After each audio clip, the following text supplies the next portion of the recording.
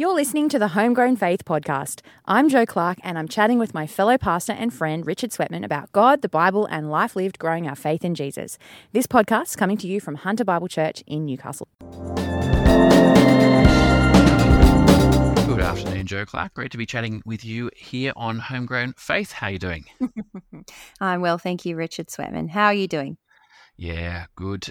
And I've even better for having discovered a new interest. It's, newish, I suppose. You and I have talked about cleaning on this podcast in different times. Like to clean, yes. But I got some recent inspiration from a video, a show, a documentary about cleaning in Kyoto. Classic me, I'm sorry. But from NHK World. Yeah, NHK World is the producer. The Power of Cleaning: Daily Habits for the Heart and Soul, and this included great quotes such as "Anyone can clean the middle of a room, only it takes real care to devote time to the corners." So, yeah, quite profound, and it was a bit convicting. And I've decided to pursue, when I see dust was something like on a ceiling fan or in a light fitting, or rather than just walking past it, I've decided to give time and attention to those spaces. So I've been finding myself enjoying and relaxing with dusting and cleaning in those ways. You know what? The way you're talking about cleaning right now, it's been turned into a noble art form. Oh, it is. Yeah, that's the whole idea with this. In this documentary, you meet a broom maker who makes a traditional sort of bark and timber broom going back 400 years. And these particular brooms is how you approach. And so, yeah, that's what's taken it above and beyond just the depressing kind of cleaning. And it's true, Jo, there has been some procrasti-cleaning, I have to admit. Procrasti-cleaning.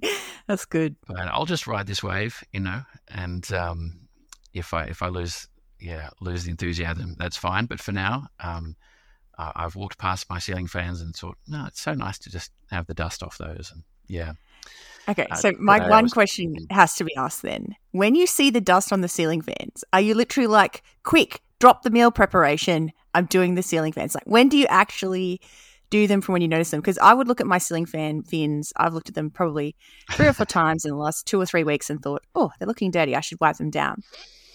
But you know what I mean? Like, when do you actually drop everything else? Probably if I'm about to embark on an emotionally and intellectually taxing task, that'll be an excellent time to think, oh, let's just tackle that dust, and then I'll feel better, and maybe then I'll approach my emotionally and intellectually demanding task. So that's been I'm my identifying approach. with you, mate.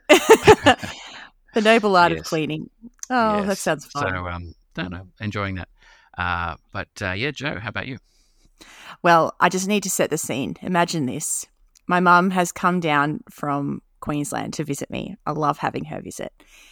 We've had a lovely day. I've done some gardening. She's helped me with that. We've taken the dog to the beach.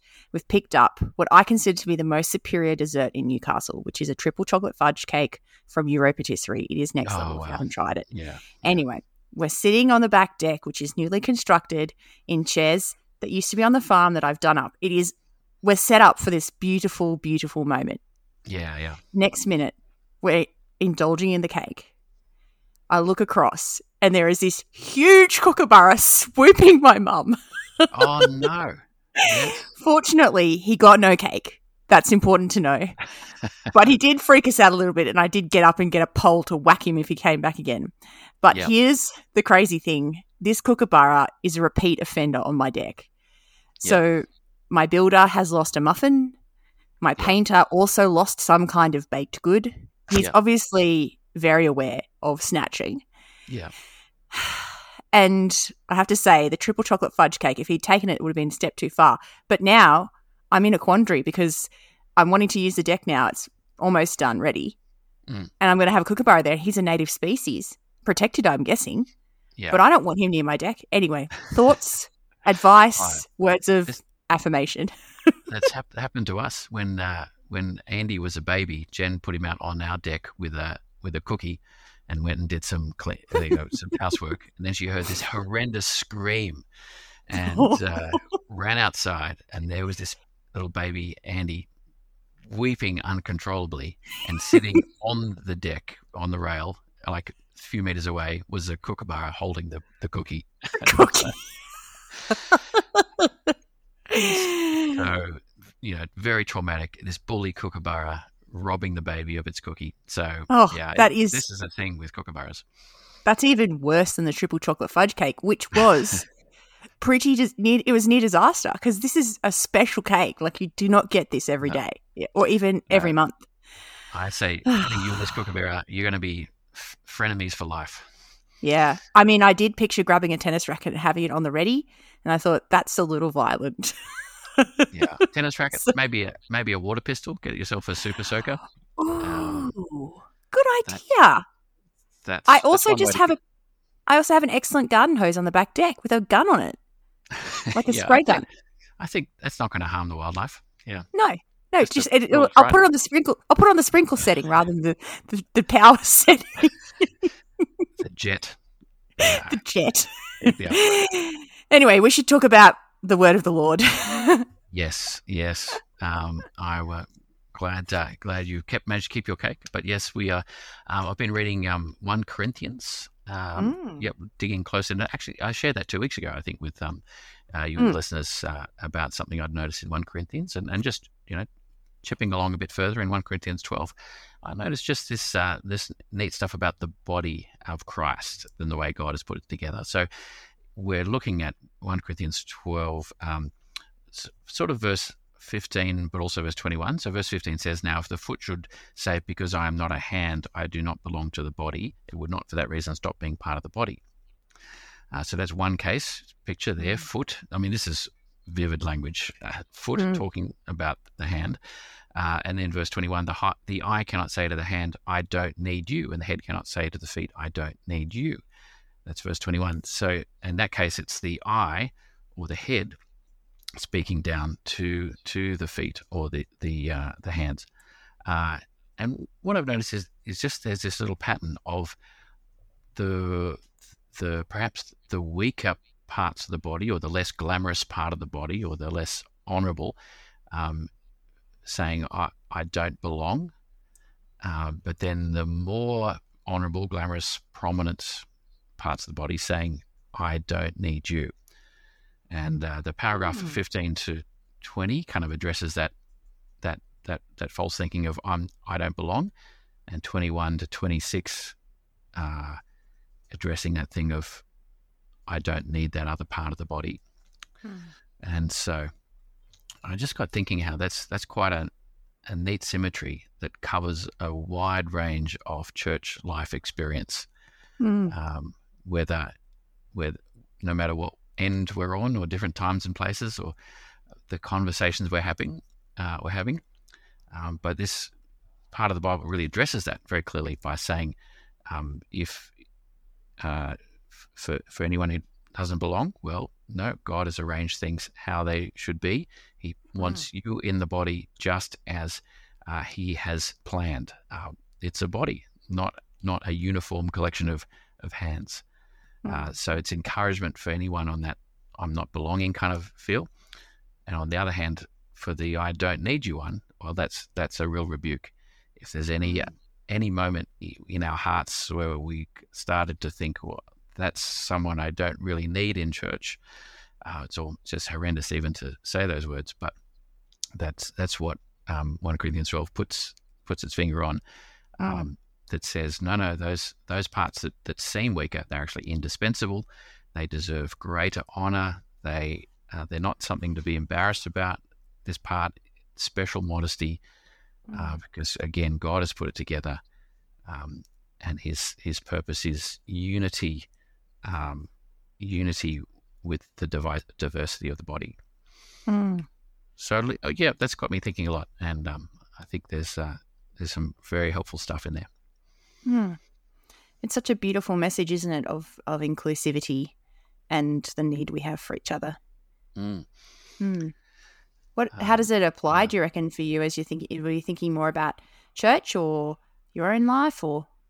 Yeah, I think well, it's mostly church. Although, yeah, in church there's various teams and people groups and so on. But yeah, mostly about church, and just I've been challenged to be extra thankful for people, to be more comfortable with diversity, and to relax a little bit that God is building this church the way He wants it built. So, and the case when visiting other churches as well. So, it's a kind of, this is addressing our heart kind of stuff here.